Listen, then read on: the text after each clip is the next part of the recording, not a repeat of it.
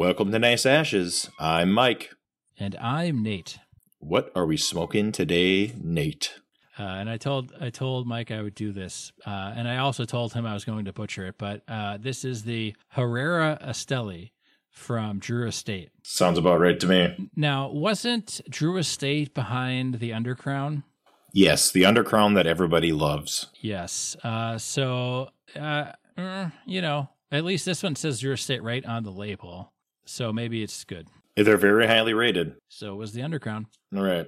The one thing I have to remember, Mike, with my new V-Cut is when I V-Cut, it shoots cigar stuff out the back. So I have to remember to do it over the ashtray. Otherwise, I'm picking up cigar trimmings. Oh, interesting. It doesn't hold the little cigar in the cup, huh? Well, it holds the cigar in the cup, but the back of it is wide open, so it kind of like shoots it out the back. At least the design of mine, which is fine. Like, I don't have a problem with it. I have to actively remember because I've switched from my guillotine cutter to this one now because I quite like this one. But I just have to remember I kind of got into the force of habit with the other one where I would have to like kind of tap the cutter out to get the cut end out of it. Oh, that's right. Your guillotine does have a little cup on the back, doesn't it? Yeah. Forgot about that. Mine's open, so interesting. All right. Yeah, first couple puffs are pretty good. Yeah, it's a pretty typical, decent cigar. Not overly dark, kind of medium bodied. Yes. Not too bad. Does have a slight astringent taste to it if you really look for it. Yeah, slightly. Before we get into the topic, we have a couple things we need to wrap up. We're going to wrap up for the sanity of Mike. We've got a couple, what would you call them, corrections or addendums or some previous episodes. Yes. So, first things first, I was singing the praises of a Pittsburgh ratchet end wrench. What was it? The swivel end wrench. Swivel end. And it's the indexable wrench because they make a swivel end wrench. Nate showed me, and I've never used that one. It's called an indexable wrench. And this has been keeping Mike up at night, so hopefully tonight he can get some good sleep because he has come clean. Yes, I have. And then, Mike, you also had an update on the sovereign citizens. Yes, I do. So a listener sent me a text message about it, and they had a question about Native American tribes and becoming a sovereign citizen. Because they heard a rumor. They said, "Oh yeah, you go on." Oh no, you go ahead. Go ahead. Okay. Well, Mike and I talk outside the show. Might come as a shock to some of you listeners, but Mike had told me that this listener believed that Native Americans could adopt people into their tribe to then become sovereign citizens. Yes, and I have disappointing information. So the BIA has 574 federally recognized American Indian and Alaskan Native tribes. And what is the BIA for those of us that are acronym adverse? The Bureau of Indian Affairs. Okay, thank you. The BIA does not set criteria for tribal enrollment. Each individual tribe sets their own rules for enrollment. Typically, the rules are based on genealogy. Yep. And you have to usually have some sort of legal documentation showing family membership. And then they usually have blood quantum. Yep. Which is like you have to prove genetically that you have a certain percentage, usually a quarter. And then you also have to have residency and continued contact with the tribe. Now, this is for the listener. The BIA does not set the rules. Every tribe sets its own rules. So if there is a tribe that will allow white people to become band members, you would have to find that very specific band online. And I looked and I could not find any advertisement for that. I know that obviously you would not be able to qualify for the quantum and get federal subsidy. Now, as far as the tax policy goes, I know this because I worked with tribal members in the past. You have to live on a reservation and work on a reservation to qualify for tax-exempt status. So if you wanted to be a tax-exempt person, you would have to be, one, a member of a band, and there's 574 of them that set their own rules. Two, you have to live on a reservation and work on a reservation. So even if you're a band member living on a reservation, if you work off of a reservation, you have to pay tax. Or if you live off of the reservation and work on the reservation, you have to pay tax. Does that all make sense? It does. What if you live on one reservation and work on a different reservation? That's totally fine. Okay. Even if you're, let's say you're a Navajo and you're living on a Hidatsa reservation and working on a Hidatsa reservation, you do not have to pay tax because you're living on a reservation. Yes. See what I'm saying? You're a band member of a different tribal nation, but you're still living on a tribal reservation. Lands. Yeah. Yes. Yeah. Do they prefer tribal lands or reservation? Again, there's 574 standards. They all decide what they want, right? Yes, yes. So there is no right or wrong answer. I, too, have an update on one of our past episodes. And I didn't text you this, and I was going to, but I figured it'd be better now to get your full reaction. Our plumber friend Keith said you nailed it on what plumbers need to know. Nice. He wants to know when you're coming to give a refresher training to plumbers. Nice. I will say that I'm quite handy and I fix almost everything at the house, but I will not fix any plumbing at my house under no circumstances. Yeah. Like that is a skill level beyond what I'm capable of, and my confidence level is about 0. Yeah. So I did put a new the flapper valve in our toilet, although I don't think I said it correctly. But and then just recently I had to put a new handle on our toilet because we had the original plastic one from like 1960 whatever, and I was sent to the store with explicit instructions to get a metal one. Oh, sure. I replaced all the flapper valves and handles on my toilets in the house. I'm talking more anything that has to do with piping. Yeah. I don't want. Yeah, I'm not messing with it. Yeah. I don't know. I'd probably change out a faucet. But yeah, I don't think a faucet. Yeah. I think a faucet is easy. I'd change out a faucet in our bathroom, and that was fine because it's mostly just the hoses. Like you shut off the water, make sure all the water's out of the thing, put some towels down because there's still water in it, even though there's nothing coming out the faucet, and you just put a new faucet in. Like it's not complicated as long as you do all the things the right way, you know. Right. And the flooding wouldn't be. You'd know right away if you messed it up. Hopefully. Oh yeah, right? Yeah. But you have a story about coming unglued bowling, and then we're going to get into the meat and potatoes of this episode.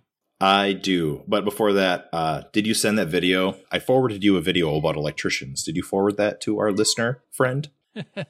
No, I didn't. Pretending a broom was Klein. Yeah, pretending a broom was Klein so the electricians would clean up after themselves. No, and it's funny because you've helped me out multiple times with electricianeering, right? Yep, yes, I have. Yes. And you're like, okay, you're just like clipping things and snipping things and things are flying everywhere. And you're like, yeah, we don't clean these up. And I'm like, oh, okay. Which is fine because like you're helping me. So it's not a big deal for me to clean them up. But it's so true. You sent me that and I'm like, yep, that's totally. It's so true. Yeah. Everybody shits on the electricians. Rightfully so, by the way. Because cleaning up after ourselves is not. It's like, yeah, just cut the end of the conduit off and let it fall into the corner. Who gives a shit? Yeah. You're going to be out of this room in an hour, so screw it. Yeah, to be fair, like, the cleanup is not the important part of an electrician's job. Making sure things don't burn down and electrocute you and stuff, that's the important bit. So I think that's like, what do they call that? I don't know, managing your expectations or whatever it might be. But as long as the electrician stuff is done correctly, the cleanup is fine. It's not a big deal. Right. It depends on the contractor. If you are working on a commercial project for a big enough contractor, they typically have somebody whose job it is to clean. Yeah. Yeah. We just don't worry about it. Nobody wants to pay $50 an hour for somebody to clean. You know what I mean? Yeah. Tell us about your bowling ungluing incident. Oh, sure. So there was a bowler who turned 18, and I was not aware of this. I know their parents, and I saw them, and I was like, oh, that's interesting. So a week or two later, I see him again, and I'm like, surely you're not old enough to be bowling on adult league yet.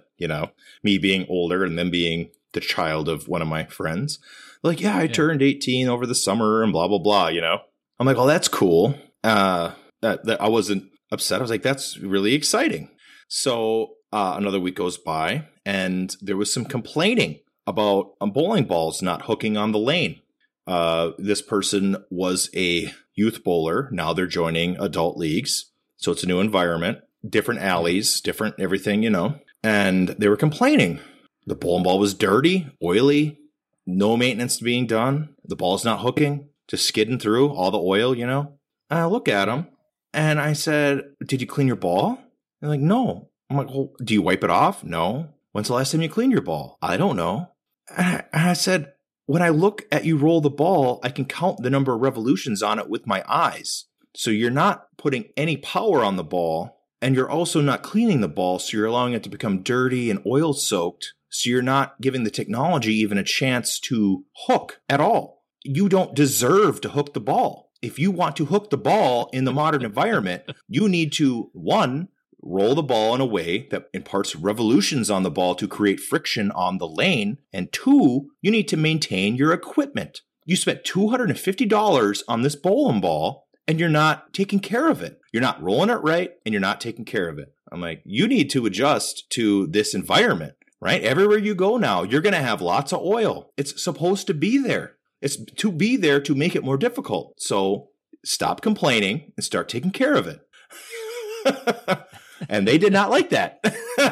Yeah. It's like, well, I wasn't your coach, but you were being coached in an environment for children. Now you're not a child anymore. Now you're in an adult league. In an adult league, there's different conditions, Expectations are different. Welcome to the big leagues. Exactly. Like, you're not a child anymore. So, I went off. I'm like, don't use that dirty ass towel to clean it off. Go get a fucking leather pad. They make them now specifically to absorb this new modern oil, and you got to bake them every 60 games. And I went through the list of shit they need to do to maintain it. And they're like, "Oh, it's a lot of stuff." I'm like, yeah, it's a $250 piece of equipment, and you have more than one of them. Think about it. You just made $1,000 investment. You got to maintain your equipment, Yeah, for sure. And then they're bitching about not being able to hook the ball and bowling bad and all this. And I'm like, you are directly responsible for your bad bowling. Like, don't blame anybody else. It's your fault. Yes. So the lane is not making him bowl bad. He chose to bowl poorly. So right. Yeah. You're making choices that created this environment. And when I said you don't deserve to hook the ball, man, that look in the face, huh? Like, yeah, you earn it. I don't know how else to say it. What is it? Who was it? Was it Abe Lincoln who said if he had to chop down a tree, he would spend like 3/4 of the time sharpening the axe?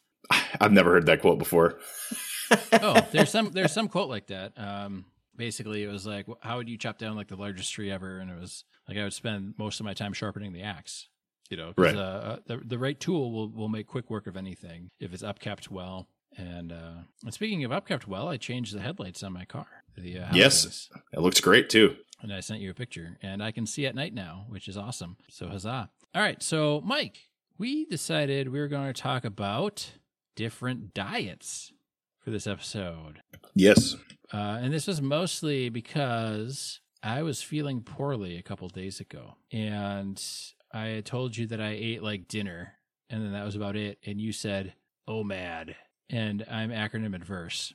I think that's going to be on the ADA list soon of disabilities.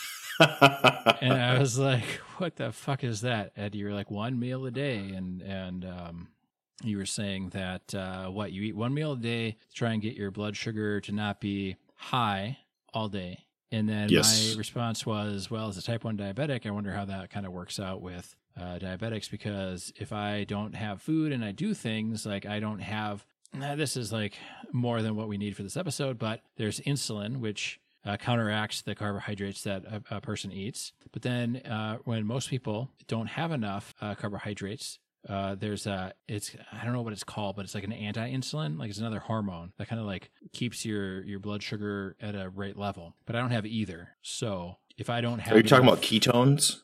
No, or ghrelin or something. You don't want ketones. Like if I go high for a long enough period of time, I get ketones in the urine and stuff like that.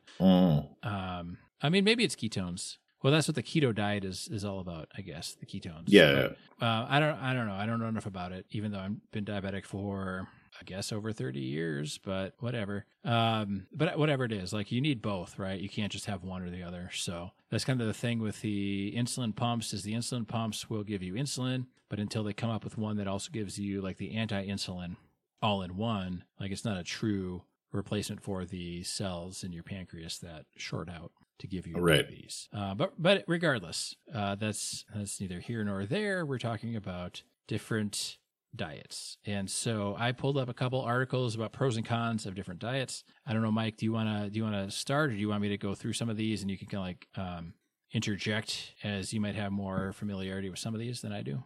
Yeah, let's have you go through them, and that way we have an outline, but not just me rambling about nonsense. Yes, but we love when Mike rambles because then Nate can smoke his cigar. However, we talked in between episodes here that this will be one of those episodes where Nate and Mike bring you the internet to your ear holes because we're just kind of reading from the internet. But you know what? If you're not going to look it up, we might as well for you, right?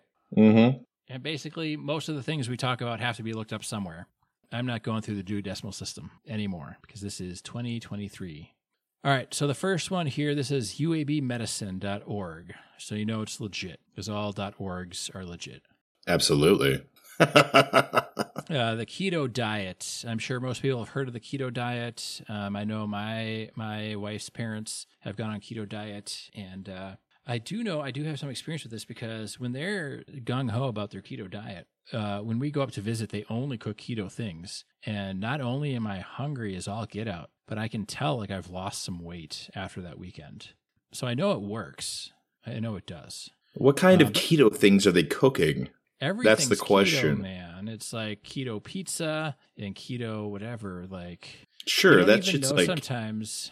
Go ahead, yeah. Oh no, you go on. I was gonna say like the biggest issue that I've seen from the outside perspective of the keto diet is that they're trying to use modern science to make things that are bad for you slightly less bad and possibly as bad, just in a different way. Right? Yeah. Like it's not like a truly traditional ketogenic diet, which would be like meats and vegetables that are low in carbs with oils, you know, like food that you're supposed to eat, right? Like vegetables that are non-starchy, you know. So like for the keto pizza and stuff, they use like almond flour or something instead of like regular flour, and a lot of like maybe pizzas with like cauliflower crust or things.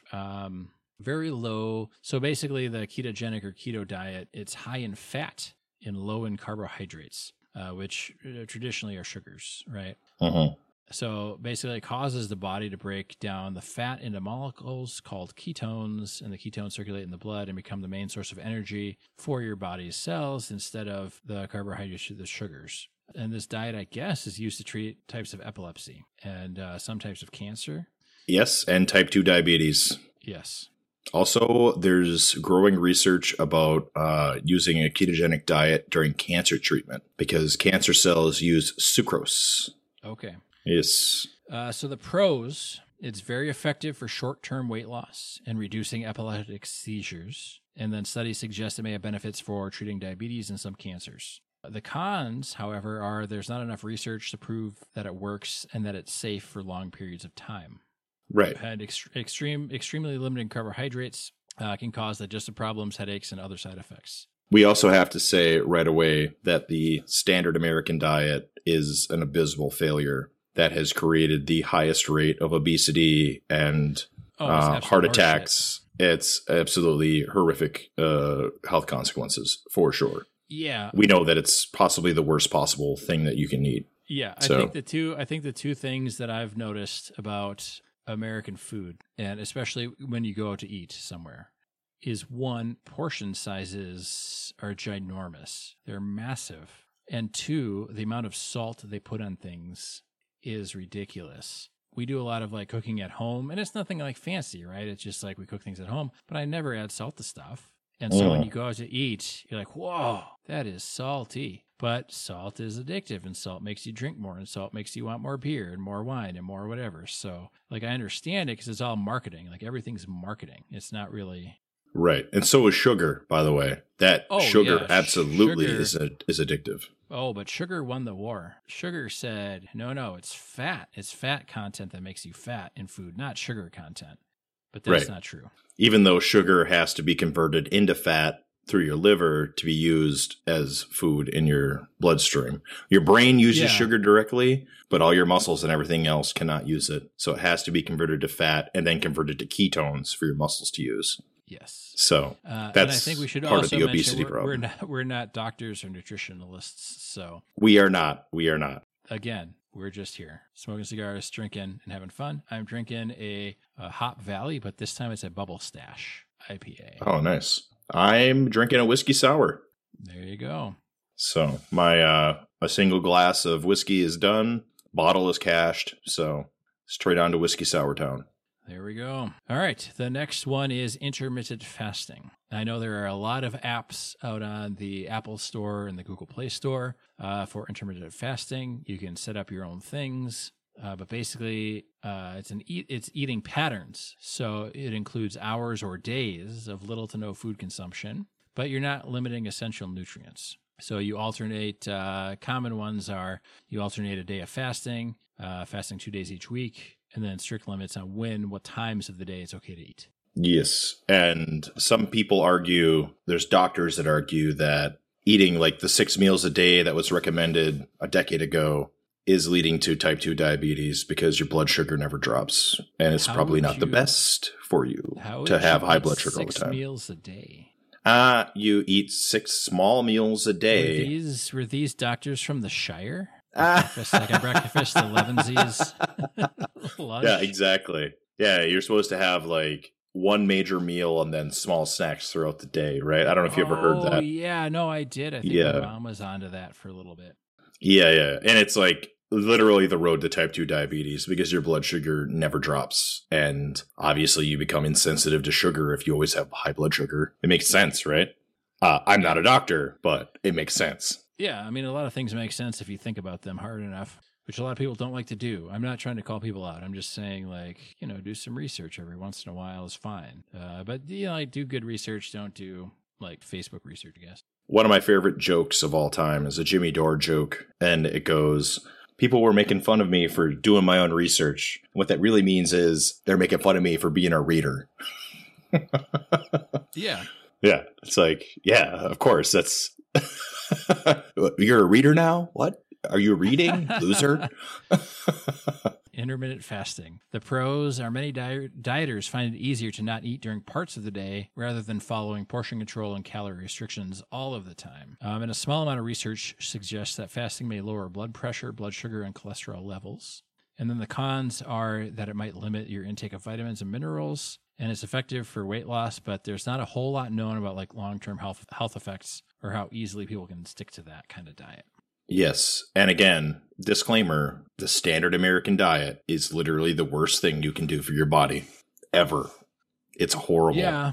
I mean, it's terrible. I don't know if it's more terrible than being in like a country that has rampant starvation. No, it's the exact opposite, right? Like all the American diseases are diseases of excess, which our diet, the standard American diet, generally pushes, right? Like a box of macaroni and cheese is not a healthy dinner, right? So it's delicious. It's delicious, but it is not good for you. Yeah. Well, and it's funny because like I never really thought about it. If you go like, oh, I'm going to go have like Italian. Well, what do you get? You get like a huge fucking plate of like spaghetti and you get breadsticks. And it's like, well, I'm just eating like all the carbs then. You know what I mean? Right. Like, with sugar and like, fat. Yeah. Yeah. Sugar, fat, and salt mixed together is just an addictive concoction, right? Yeah, of course. Not good. So this next one, and I know my dad did this one. This is the paleo diet. Mm-hmm. So this is named for the Paleolithic era, wherein humans obtained food by hunting and gathering instead of by farming and processing. This diet emphasizes lean meats, fish, vegetables, fruits, and nuts. And I had thoughts on this one because I was thinking about this one when we were talking about doing this episode. Paleolithic. And now I read like The Dawn of Everything, and I read Indian Givers. And I think we briefly talked about Indian givers on the show, where like the potato was native to the Americas. And maize was native to the Americas, and tomatoes were native to Americas. So when you're thinking about like Paleolithic era, I'm not, you're more up to speed on the history stuff. Were there Paleolithic humans in the Americas at that time? Yes, there were. Okay. Also, maize and corn in the modern sense are not the same thing, right? And tomatoes are not the same thing. So that's why something like an heirloom tomato exists, because it's not genetically modified. It's just through breeding over hundreds of years, we have propagated certain properties, which is usually high sugar content because it tastes better. And all bananas are clones. Right. But I did want to mention one thing, and the reason why I called it maize instead of corn is because corn is a designation of your country's main exported grain or whatever. So cornflakes here are different than cornflakes in the UK. So our big crop is corn or maize, what people call maize, and corn in England is wheat. That's their big export. So when you say corn in the UK, it means wheat. It does not mean maize. I did not know that. That is, and I didn't know that until I did a 1 month long internship in London, and they don't call it like so anything that was corn was wheat. So cornflakes would be like our Wheaties, right? And then cornflakes there would be like maize flakes or something. So it's just is a slight differential, but it's like an economic agricultural term, not talking to a specific grain or plant, but whatever that country exports the most of. Sure. That's interesting. I did not realize that. But yeah, so that was my thought with the paleo diet was, well, what paleo era humans? Was it all paleo era humans? Because if you're talking like my paleo diet is from from Europe, well, then you're not eating potatoes. Right. You know what I mean? Or modern tomatoes, or modern corn, or modern wheat, like U.S. wheat at least, for sure. Yeah. But I think it's more in spirit, right, than actually being specifically tied to a certain region or whatever. Yeah, facts are not necessary. Yeah, of course not. So the pros are the paleo diet, successful weight and appetite reduction, and there's some positive impact on heart health. The cons are limited by cost and food availability. It's expensive because the less processed something is, the more expensive it is for some reason. I'm sure there's no foul play in there whatsoever, but that's how it is. A box of mac and cheese costs way less than like one apple. And then it also restricts certain food groups such as dairy products, fiber-rich whole grains, and some legumes like beans and peas. So the diet may have long-term negative effects based on nutritional balance. And I think we're going to find that a lot in some of this stuff where it's like the nutritional balance is kind of out of whack. Not that the nutritional balance of the average American meal is where it needs to be, but have you tried any of these, by the way? Yeah, of course. Oh, okay. I've done keto. Okay. I did like the shitty keto where you try all the weird keto foods, and you can lose weight. It's very hard to keep it off. Yeah. I've tried certain levels of intermittent fasting. Those who've seen me know that I'm overweight for sure. My weight has fluctuated. I have a hard time with that. Largely because I like the shitty American foods, It's just hard to resist, Yeah. My weight fluctuates too, and I feel like I might be the heaviest I've ever been. But I kind of like when I'm stressed, I tend to eat, Mm-hmm. I don't know that I feel fat, but I don't think that I really look fat because I'm so tall. But I feel like I'm overweight, Oh, sure. That's body. You don't look fat to me, my friend, but that's a matter to you, Well, I have to me. So well, thanks, buddy. I don't have any issues with blood sugar, fortunately, but I do have borderline blood pressure usually. Typically because I spend a lot of my time being pissed off, I think, and I'm overweight, Yeah. The pissed off might have more to do with it. I think the pissed off might have more to do with it. I have I have a lot of stress in my job, and I have for years. Yeah. Different careers, obviously, but I tend towards the higher stress career paths for some reason. Yep. So it's just a lot of anxiety generally. But right now I'm trying to control my sugar intake, and I've pretty much switched to just one meal a day because largely eating one meal a day is easier for me socially with my job. Yep. That I just eat dinner with my spouse, right?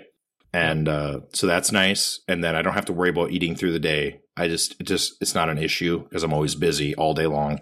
Yep. And then trying to lower my sugar intake helps with not eating at lunch. You know, I haven't ate breakfast on any regular basis for years. Like, okay, I don't know, 15 years, maybe even longer than that. Like, I never really ate breakfast. So I kind of always did the intermittent fasting, I guess. Okay.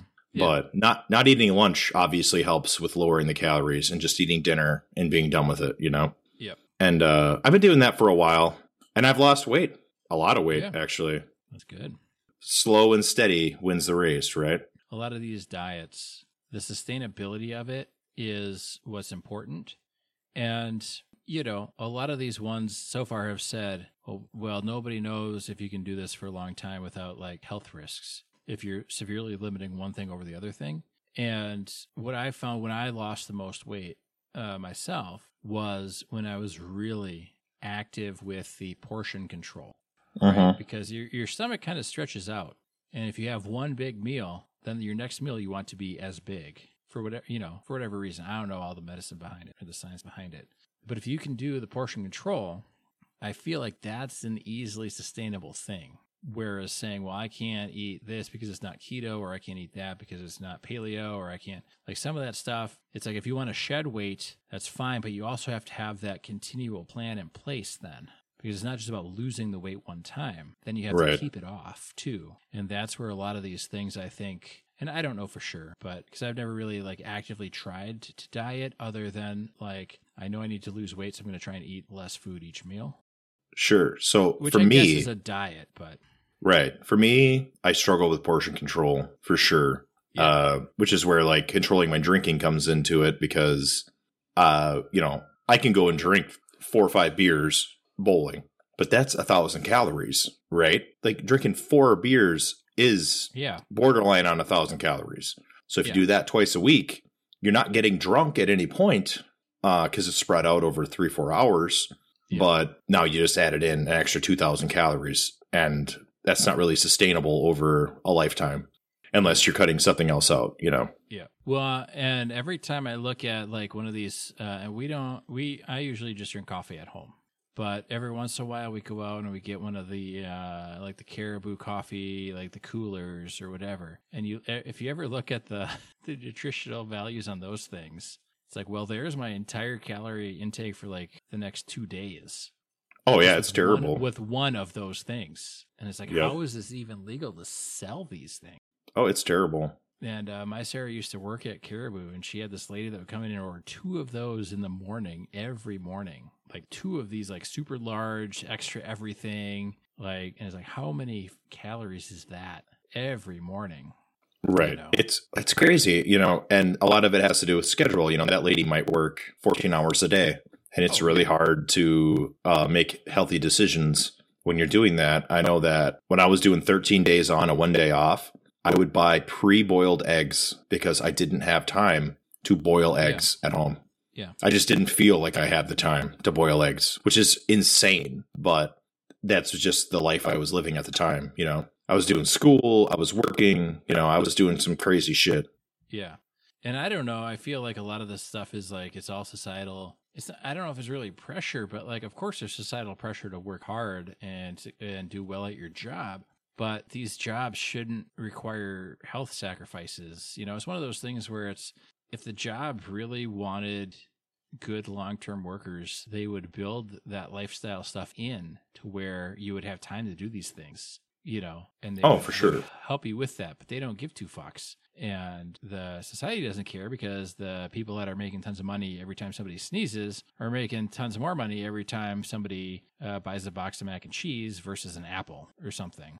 Right. I saw a study, and it's been a while, so the numbers aren't quite accurate, but at professional jobs, you get 13,000 calories a year in empty calories on average because of all the donuts and cookies and like yeah. muffins and shit like that you get at the office, you know? Yep. And I could totally see that, or pizza at, you know, lunch events, or, you know what I mean?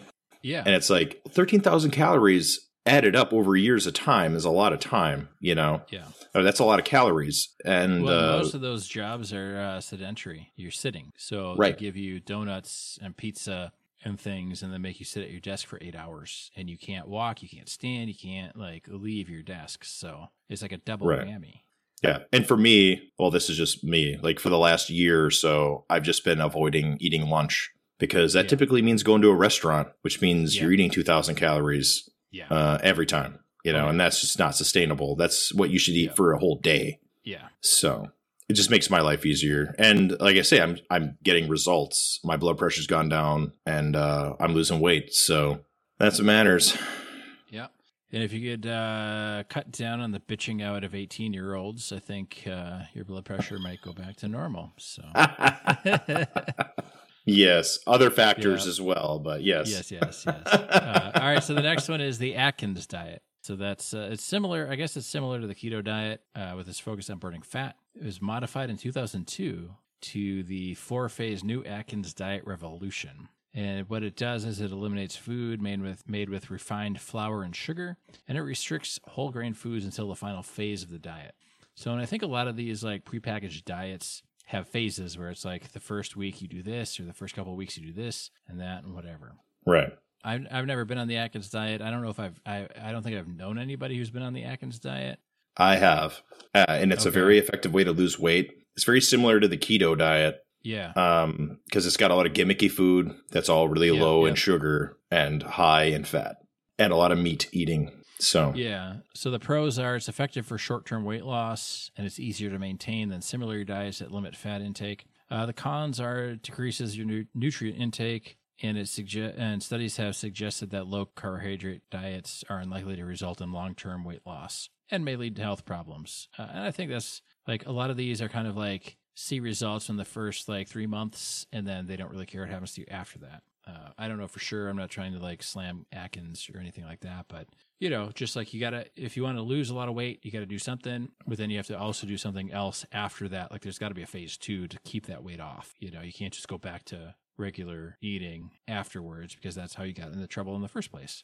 Right. And like I say, a lot of this stuff, they're trying to maintain the standard American diet just with chemical processes that are slightly different. Yeah. So you lose weight, and it's not good for your body. No. I am not a health expert, but possibly just eating real foods and limiting your intake of processed foods is going to be the best bet long term. Yeah. And I think if you don't want to get all sciencey and stuff, well, that's my term for like, if you don't want to read the nutritional labels, which is funny because I'm type 1 diabetic, and they always ask me if I want to speak to their nutritional expert. And I'm like, no, get that person away from me, because they're always like super preachy. Not always. I mean, that's like a generalization, but in the past when I have talked with them, they've been like super preachy, like, well, what are you eating? Well, I'm eating a fuck ton of food, because our society is what our society is, you know, like it's like from the Joaquin Phoenix, like Joker, I live in a society or whatever. So anyway, the next before you continue, cigar check, because I am cigar check halfish way. I'm halfish way. Yeah. Very good cigar. Very smooth. Yes, I like it. Medium bodied. I like it a lot. Yes. Yep. Yeah. This is a good one. True Estates is usually pretty good. I was really disappointed with those. You remember, but I don't. What? What the hell were they called? The Undercrowns. Yeah, I was really disappointed with those. Oh, oh my god. I don't know. This one's fine. It's good. I could see this like playing golf, right? It's good. Yeah. This is a good one. It's not insanely good, but it's perfectly adequate. Yep, I like it. It's good. It's been consistent. Yes, sir. All right, the next diet is the Mediterranean diet, and I know my wife's parents, or my wife's mom, was huge into this. I think we've got a giant, like all of these diet books for some reason are like a 4-inch spine or something, and it's like that's too difficult. Like you can make these things easier. You don't have to. But anyway, we had like a printout for a while. But anyway, Mediterranean diet. This diet follows the traditional eating habits and lifestyle in countries along the Mediterranean Sea. But basically, it's you focus on fruit, vegetables, whole grains, beans, nuts, and heart-healthy fats. And you limit dairy, red meat, highly processed foods, and sugars and salts. The pros are it's the most extensively studied diet to date, and research shows it can have preventative and therapeutic impact on many chronic health conditions. And it's especially popular among people who are interested in a healthy lifestyle and not just weight loss. But the cons are it can be expensive to maintain. And if the calories from olive oil and nuts are not carefully watched, those and other fatty foods in this diet may contribute to weight gain. So if you go too hard into it on certain aspects, you might actually gain weight. Absolutely. Well, it's all about calories. Well, not all about calories, but ultimately you can't eat 3,000 calories a day. You just can't. No matter what they are. That sounds like a challenge, Mike, and I'm going to do it. God damn it. I'm just kidding. Yeah, and 3,000 calories come really quick if you're drinking 2 beers, 3 beers, Yeah. Well, I will not tell you what I have drink tonight. Yep. All right. Here's the next one. I'm switching to a different website now. I'm going to try and not repeat what we've already talked about. This one's called the Blue Zones Diet, and I've never heard of it. Never heard of it. Okay, so this one, the pros. So the Blue Zones Diet, I guess, got its name in 2005. It's based on demographic research into regions where the author Dan Buettner found people live longer than average.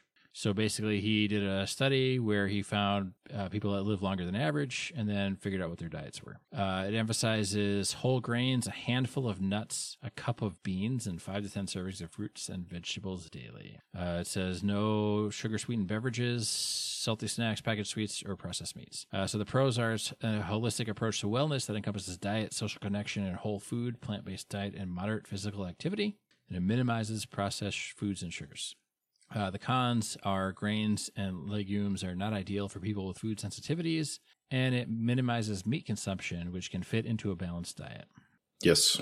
All right. This next one, and you mentioned this one to me, I think, before we started recording, the carnivore diet. Yes. So the carnivore diet is pretty simple. You just eat animal foods. Some carnivores will allow coffee, dairy, and animal fats, while others are meat only. Basically, it's a zero-carb diet, which can increase your risk of digestive issues and thyroid problems long term. But you're not eating fruits and vegetables, so you're missing out on some of that stuff too. Yeah, you have to eat a lot of liver and brains and other shit like that to get all your vitamins. Anytime somebody says brains, I think of the scene from Indiana Jones and Temple of Doom with the Jello monkey brains. Oh yeah, awful, right? Like, well, the issues with the carnivore diet is that a lot of our vitamin intake is from leafy green vegetables, green veggies, colorful vegetables.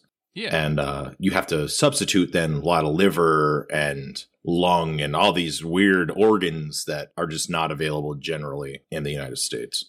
Yeah, I think the problem with the carnivore diet is that we're omnivores and we're not carnivores, and it's the same as the pet owners that feed their cats only vegan food, and then their cats are like so sick. Right. Yeah, it's like people trying to feed their dogs like plant-based treats. It's like, look at your dog's teeth. Every single one of them are sharp. They want to eat flesh. It's just the way it is. So it's ugly, but it's true. Yeah, and so like it goes. I think this one kind of goes against like nature or evolution or what have you. So yeah, it says it's easy to follow for a pro. You just eat meat, so it's easy. You just fucking eat meat. And then the cons are it's extremely restrictive and zero carb is not sustainable. All right, the next one is Dash Diet. I don't know if you've heard about that. No, I just thought of DoorDash when it said that, but I guess it's been around since the 90s. And it says DASH. It's an acronym which I love. I've mentioned. DASH stands for Dietary Approaches to Stop Hypertension. So it's designed to reduce blood pressure. So the pros are it emphasizes whole foods, it reduces processed foods and sugar, and it provides easy guidelines to apply to your everyday meals. So far, that doesn't sound too crazy. No. So the cons, though, it says it allows artificial sweeteners in moderation, limits saturated fats altogether. I guess there's an extra hyperlink here that says, read why that's a problem. And then it says it's not really ideal for people with food sensitivities. But I don't know. I feel like this one is maybe more positive than any of the others we've read about so far. So the DASH diet. I guess if you have high blood pressure, Mike, it might not be a bad thing to look into, the DASH diet. Again, I'm not a doctor, so. Right. I am not a doctor either, but I guess that I have been consuming a modified version of that. I'm like Okay. lazy about it. I'm not like doing any sort of counting of anything. I'm not interested in that. But that's funny. I'm not really interested in that either, but I have to count carbs to give myself insulin. And I do, but I kind of like I have a trouble like estimating the portion sizes that I'm eating, so until I can get like, if I can point my camera and be like on my phone, like, here's what I'm eating, just tell me. I just won't know because it's difficult, like I know it's not really that difficult. People do it all the time, but it's like an added step. So I think a lot of the issues, it's kind of like using a diet app like Noom or something. You have to make it like a hobby, and it's not an enjoyable hobby, so people don't stick to it. You know what I mean? Like, just enjoy yourself. It's laborious is what it is. Right. Try to be responsible the majority of the time, right? Yeah. Like, we've hung out in the last year, and it's not like I'm like restricting what I'm eating or anything like that. But on days where I'm just going to work and coming home and doing that, it's like, maybe I should have some, some broccoli with maybe a chicken breast or something. Yeah. Not get crazy, right? Well, for me, like I said earlier, it's the portion sizes. Like, I just eat a lot, but I know if I just didn't eat as much as I eat, I would lose weight. So I don't know. Right, and adults used to smoke cigarettes, and we don't anymore. And I think a lot of that has been replaced with eating, which is why our lung cancer rates have gone down, but our obesity rates have gone up because people cope. Aren't cigarettes like an appetite suppressor? Absolutely. Yep. Yes, they are. All right, you ready for this next one? Yes. The picture looks like a lot of salad. So this one's called the Dukan diet, Dukan. The Dukan diet is a high-protein, low-carb diet. It was developed in 2000. There's 4 phases that promote rapid weight loss without making you feel hungry, primarily by emphasizing high-protein meals and keeping carbs low enough to put you in ketosis. And each phase has its own rules about what to eat and everything. But I guess there's a lot of guidelines for each phase. But the pros are it's designed to help you shift into ketosis. It encourages eating more protein, which helps you feel full. Cons, eating too much protein over an extended period of time can kick you out of ketosis and increase other health conditions. And strict guidelines may not be ideal for people who have a negative relationship with food. Right. A lot of these seem like gimmick diets that we're covering. Yeah, I was hoping the South Beach diet would come in here. And maybe I don't know anything about the South Beach diet. I thought it was you just drank this like shake thing from South Beach diet, and then that was good. Okay, and Weight Watchers. Weight Watchers is going to come in. Yeah, I was just going to say. All right, so this next one's the gluten-free diet. Yes. Basically for people with celiac disease. And I've read, and I don't know because I'm not a scientist, but it's not really the gluten, it's the other stuff. But I guess things with gluten tend to have more of this thing anyway, but it's not really the gluten. See, and I've read that because we have genetically modified wheat, modern wheat has higher gluten in it than it used to have. And that does affect people, not like celiac level, but our bodies are not capable of processing all that wheat gluten that's in like chips and, sugary garbage stuff that we eat.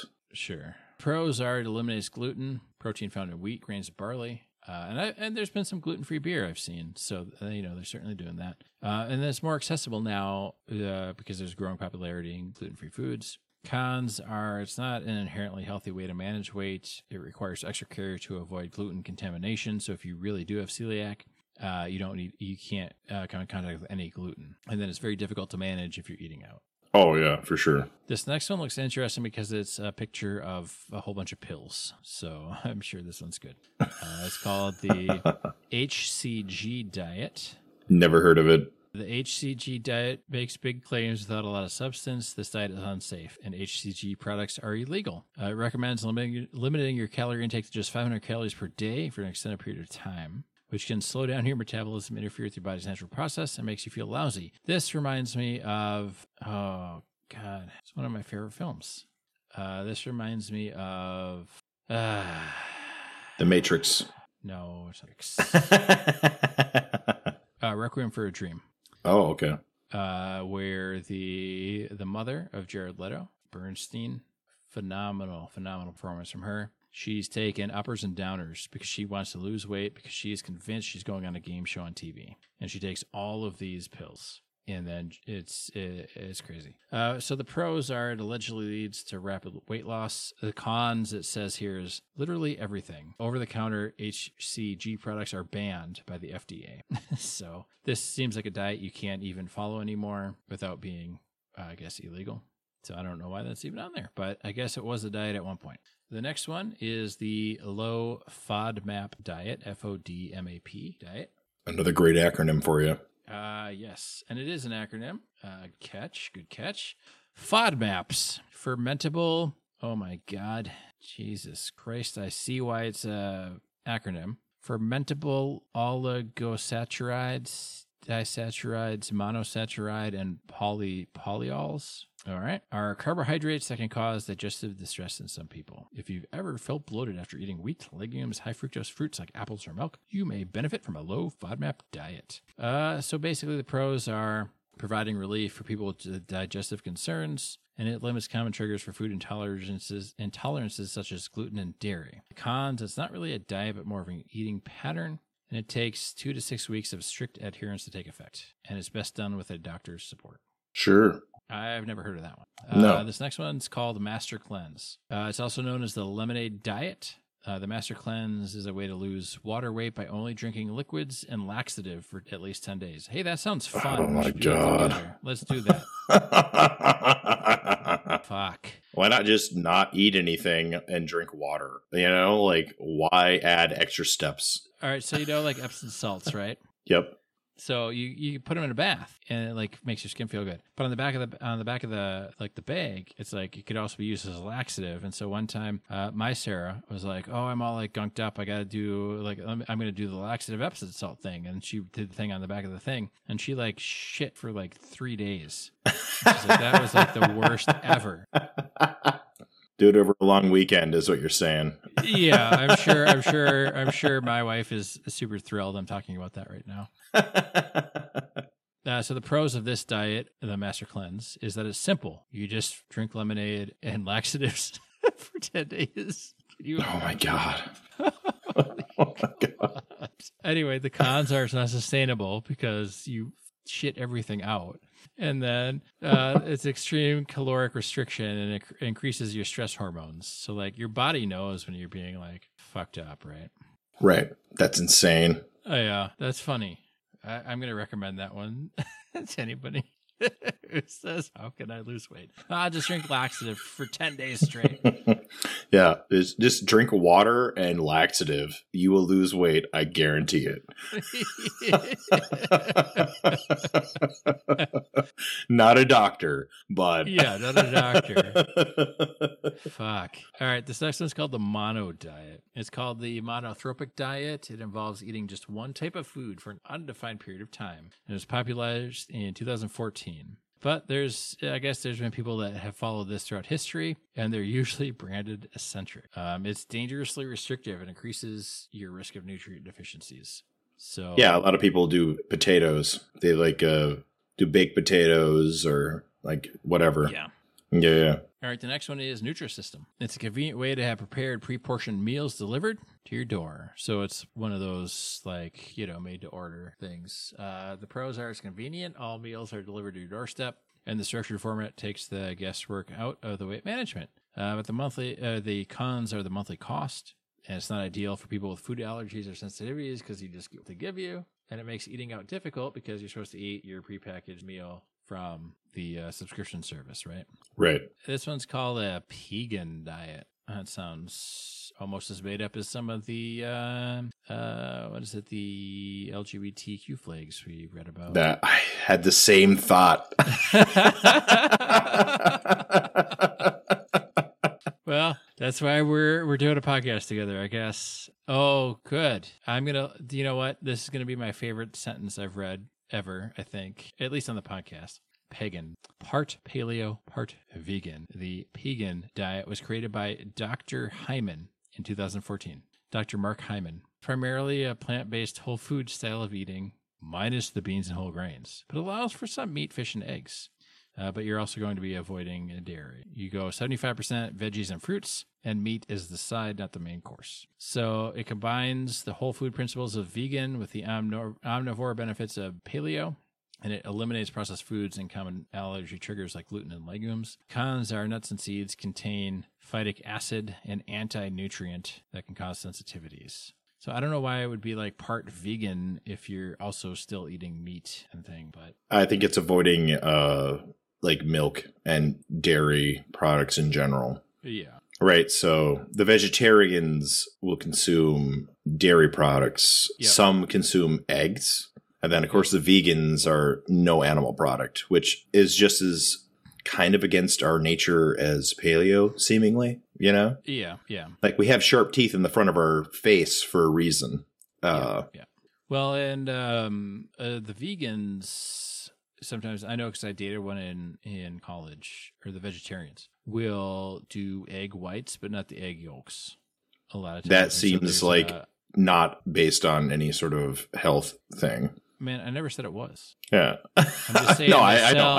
I know. They sell like a carton of egg whites, right? Yes. At the grocery store. And so I'd have to get that. And then she also ate this, like, I don't know if it was really like plant-based, but it was like this plant-based bacon.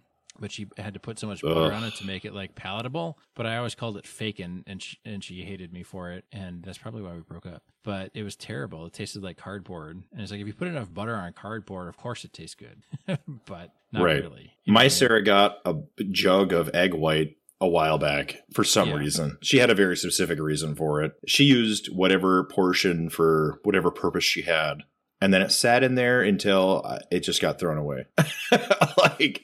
I don't know why anybody would get that. We get farm eggs. And they're wonderful. Anybody who can get farm eggs, please do. They are significantly different than a store-bought egg, at least in my opinion. Not everybody thinks that, but I do. Well, it's based in science too, partially. Because, well, if you get a true egg, like a farm egg, it does not have to be refrigerated. No, they do not. But if you get a store-bought egg, it has to be refrigerated because they run them through like the bleacher or the sanitizer, and it takes away layers of the shell to get rid of the chicken poop. And it means that it has to be refrigerated because it loses that structural integrity of the shell. Yes. So I don't know. It's weird. Anyway, America does not want you to be healthy. I think that's the point of the episode. I mean, basically, you don't want to eat McDonald's every day. That's for damn sure. Well, yeah. Or Quick Trip in this region. Oh, you know, God. I got so sick off of like a gas station. I don't know, like a burrito or something. I got like such bad food poisoning that I refuse to eat anything from a gas station that isn't like a bag of chips. That's been like, dude, I cannot tell you a lie. During like the first 6 months of COVID, I was very concerned. Right. So I basically didn't want to go grocery shopping. So I basically ate at Quick Trip exclusively for like 6 months. And I gained 45 pounds in 6 months from eating at Quick Trip. Yeah. And I'm like, in hindsight, I was like, what an idiot. You know, like, just get it delivered to your vehicle at the grocery store and go through the extra steps or go into the grocery store. You know, what a moron. Yeah. We all make stupid decisions. You know? don't know that the food delivery and stuff was really a thing. It wasn't where I live. Yeah, it wasn't where I lived. Now it is. But now it is. But it wasn't even really here at the very outset of that. You know what I mean? Like the first few months anyway. Mm-hmm. Everybody had to ship. All right, this next one's the plant-based diet. I don't know how that's different than veganism or whatever.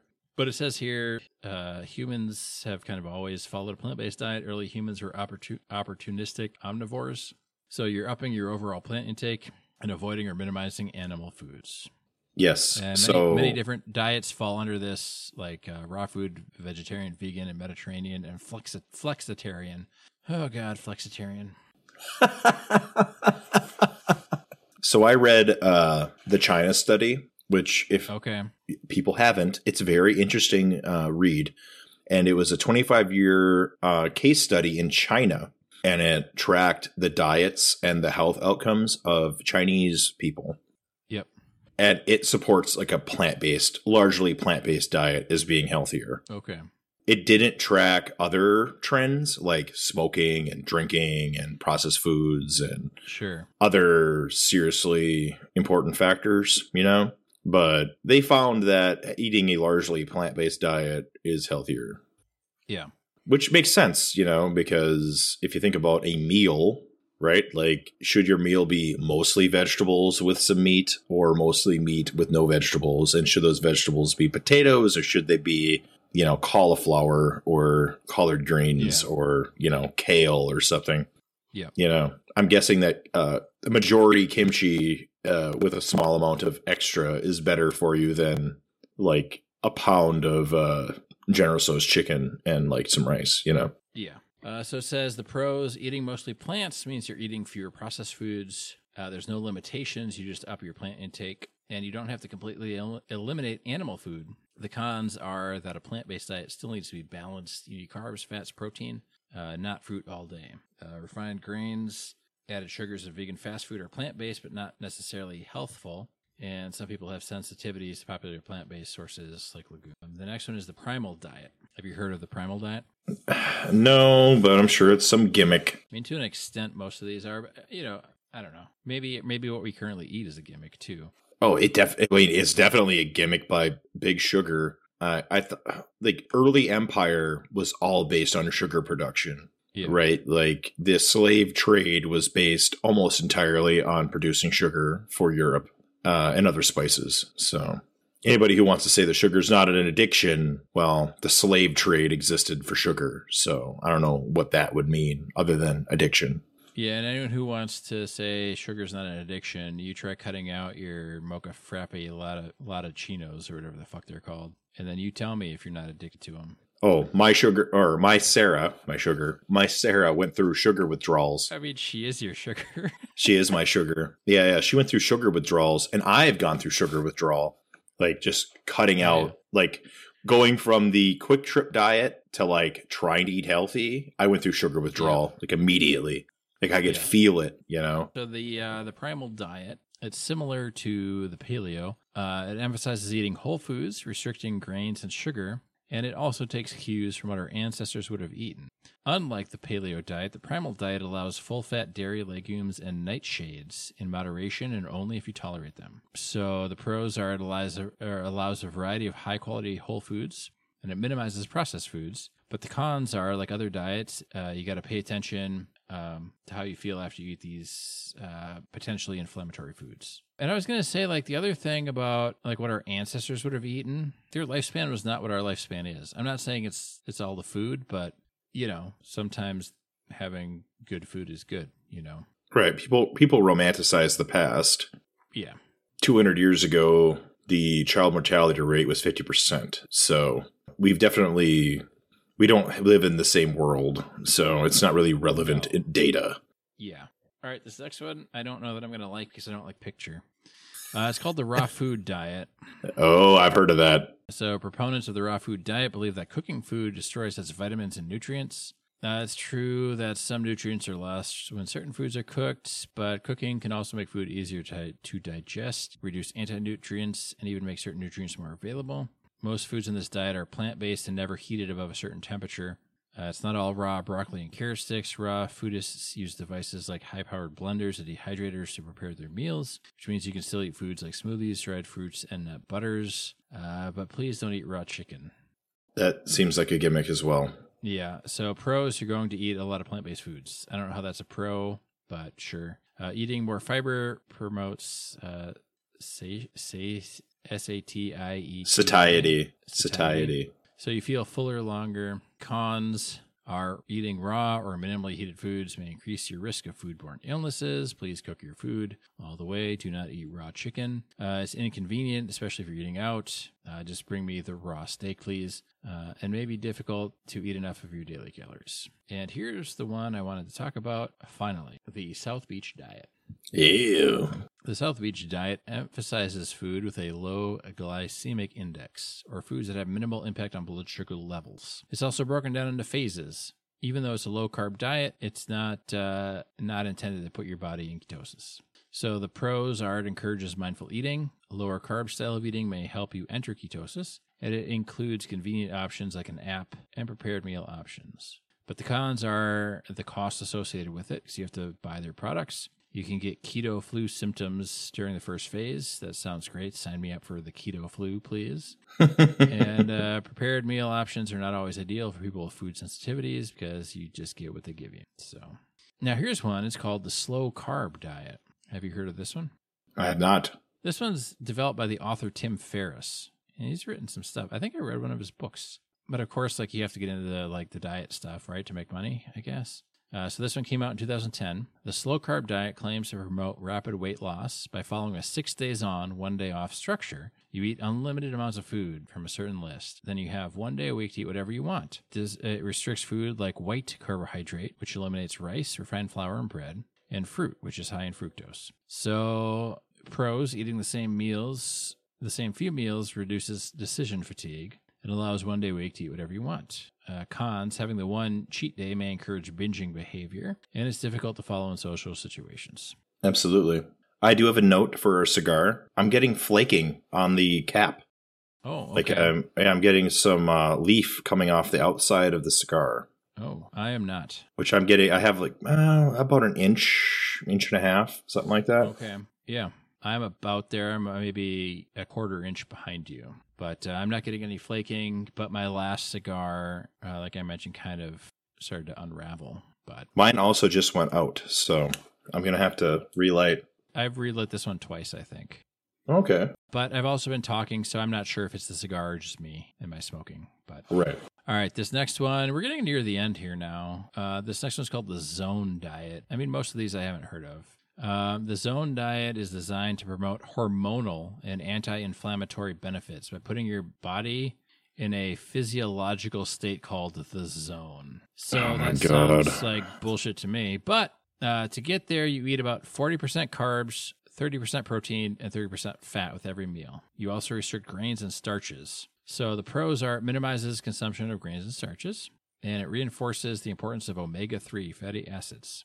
The cons are it discourages food high in saturated fat, even though grass-fed red meat, coconut oil, and grass-fed butter can support a balanced diet. Eating every 5 hour mitigates benefit of intermittent fasting, and it encourages low-calorie consumption. Mm-hmm. This next one, we didn't talk about the vegan diet yet, did we? We mentioned it. We didn't discuss it. Yeah, this next one is the vegan diet, I guess. The word vegan was officially coined in 1944. But it's closely associated with vegetarianism. You avoid all animal products. Pros are you fill your diet with plant-based foods. Growing popularity means it's easier to follow. There's a lot of, like every restaurant we go to has the V in the little circle for vegan, right? So it's not difficult to do. But the cons are eliminating all animal foods without adjusting your diet may increase your risk of nutrient deficiencies, and it's not inherently healthy. So you still need to make sure you're getting enough macronutrients and micronutrients. So from what I've heard, a lot of people on a vegan diet or a vegetarian diet even still need to up their vitamin intake to make sure they're getting all the stuff they still need. Right. It's like it's a diet that's available because of modern science. It's not something that your body wants naturally. No. The next one's vegetarianism. I don't know that we need to I guess it says here historic roots. So it's practiced by Pythagoras. Pythagoras. Yeah, Pythagoras. There you go. In ancient Greece. So you eat more plant-based whole foods. It means you're getting more antioxidants and micronutrients. And there's different styles of vegetarianism to suit your needs. But the cons are eliminating meat without adjusting your diet may increase your risk for deficiencies. And it's not inherently healthy. Many foods are technically vegetarian, but they're not nourishing, like refined grains and highly processed foods. Yes. Now, here's the one you wanted to talk about is Weight Watchers. Yeah, boy. I don't know anything about Weight Watchers, to be honest with you. Well, I don't know either other than they've got everything's got a value, right? Mm-hmm. And you eat X number of value, whatever the points are, right? I think so. I don't know. I've never done it. I don't know anything about it. I've known some people that have been on it. Weight Watchers teaches people how to apply healthy eating practices. They've got in-person and online coaching, and it's easy to stay within your goals by checking the point values of different snacks and restaurant meals on the go. So the pros are it's highly structured, but it's flexible. It's built-in support system and designed to teach people how to maintain healthy habits, not just lose weight. And then cons are there's a monthly cost. Depending on your program, because you can go and subscribe to whatever. It doesn't account for potential food sensitivities, and the point structure may not be ideal for people with negative relationships with food. The Whole30 diet. It's less of a diet and more of an elimination framework to change your relationship to food. You eliminate grains, alcohol, so that's right out for me, sugar, legumes, and dairy for 30 days. And you instead focus on eating nourishing whole food-based meals, hence the Whole30 name. At the end of 30 days, you can stick to the plan's principles while you return to your regular diet and hop back on to the Whole30 when you want. So I guess at least it accounts for you might not want to do the thing for the whole time. So you've got the pros. You eliminate foods that commonly contribute to food sensitivities. Popularity means it's easy to find recipes and Whole30 compliant ingredients, and there's extensive online support. The cons are it requires the commitment to go cold turkey at least for the first 30 days, and it can be difficult to balance eating out. And cooking Whole30 meals requires planning and time. It does. It does. What is your cooking schedule in your week? What does that look like? When I need to eat, I cook and then I eat. What do you mean?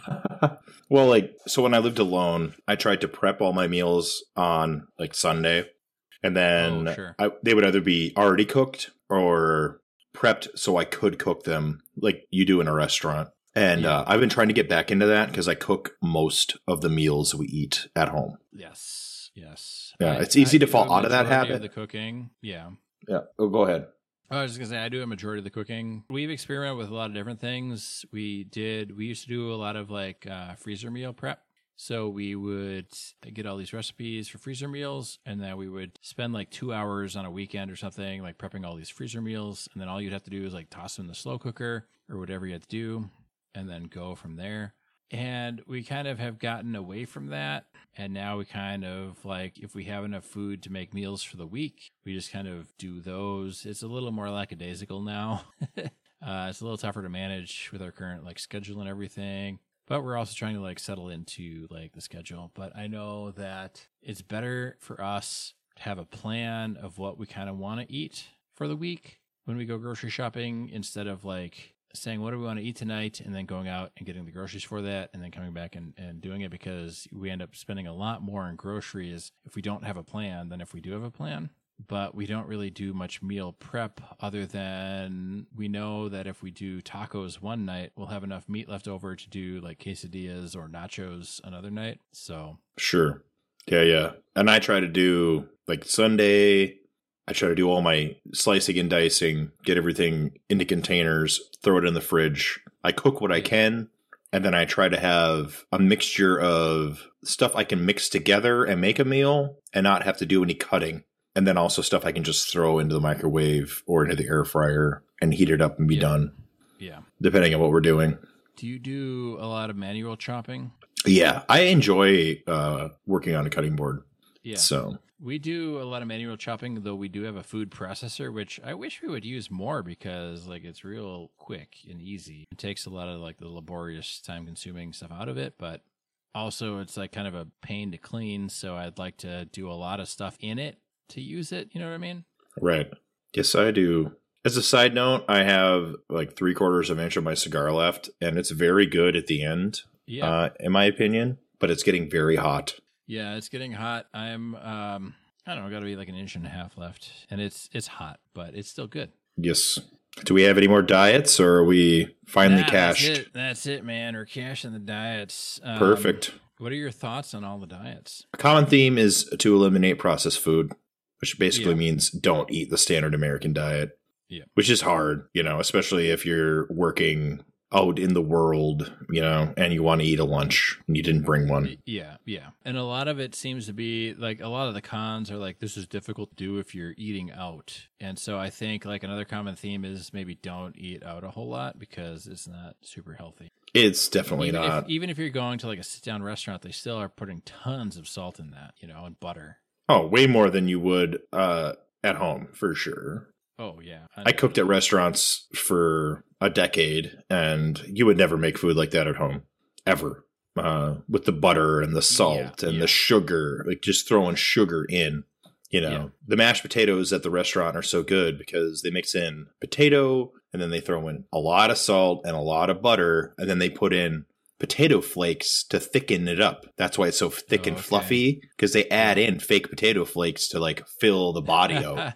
Okay. Yeah. Yeah. Like you wouldn't do that at home, most likely. Absolutely not. Yeah. Right. I did do something like, and this is, oh man, I had a coworker and he loved to eat, and he would say, oh yeah, that's total FGM. That's total FGM. And that's an acronym, but it stands for Fat Guy Move. So I did a total Fat Guy Move the other day, and I was like, oh yeah, so my daughter wanted mac and cheese.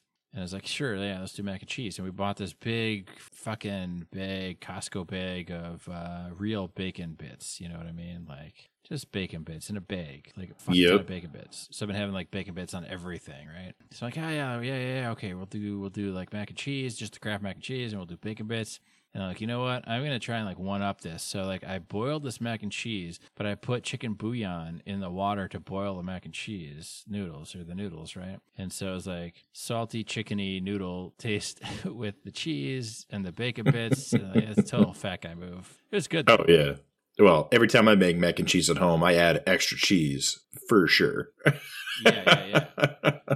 I still think like with all the diets and everything, I think the biggest thing in America probably is just the portion size. I mean, and the processed food and stuff, but like portion size alone. Like if you look at the portion size, like one box of mac and cheese is supposed to feed like 3 or 4 people. One box. And it's like, oh, well, if more than 2 of us are eating it, it's 2 boxes for sure. Like that's crazy talk, you know? And you go out to these restaurants and it's like you get this plate and the plate weighs like 5 pounds. And you're like, well, I'm paying for this. So I'm going to eat the whole thing. And it's full of salt and butter. So of course I'm going to want to eat the whole thing. And then you're like, oh, I want an appetizer and I want dessert too. And I'm going to have 2-3 beers, you know, like no wonder. So yeah, even going out to eat once a week can throw your diet off and you're going to gain weight. You know, you're just going to, unless you're extremely active. Yeah. I mean, that's the one thing, like most of these diets never mentioned was like bump up your activity, like get on the bike or elliptical or whatever, like go for a walk. But that's the whole thing is like a diet alone isn't going to do it for you long term. Like you also have to have what you can maintain. And you need to be more active, especially if you've got a desk job. You know, even if you're home with a desk job, you got to get up, you got to move, you got to do stuff. And I don't do enough of it. Like that's part of it. Right. And a standing desk, I don't think is going to do it alone. No. Standing desks are big now, but. Yeah. And they're nice. But you still got to be active. You got to move. You got to get that heart rate up every once in a while. Right. I have a standing desk and I don't know if I've ever used it to stand. So. Yeah. Maybe once. Well, how often are you at the standing desk, though? Once a week at most. Yeah. Maybe once every 2 weeks. Yeah. So, yeah. It's difficult your job to watch. Isn't largely sedentary, is it? No, it's not. It's not. Out of every 2 weeks, I do 1 day of paperwork, usually. Yeah. And it requires multiple computer screens. So standing up, it's just not really conducive to it, to manage multiple windows all at the same time. Yeah. My cigar is cashed, by the way. Yep. So I'm about to put mine out. I got all the way down to a half an inch. It was good. The end was the best part. So yeah, this one's been good. There's other ones that I have liked more, at least recently, like the Hoya Black and the CAO Consigliere. Sorry. But this one's quite nice. It definitely makes up for the undercrown. So yeah, I think so. Yes. I think anything where Drew Estates will actually put their name on the cigar is probably better than one that they won't. Right. I think that's it for the episode, everybody. Be safe, have fun. Thanks for listening. Get out of here. Go on. Be safe, have fun. Thanks for listening.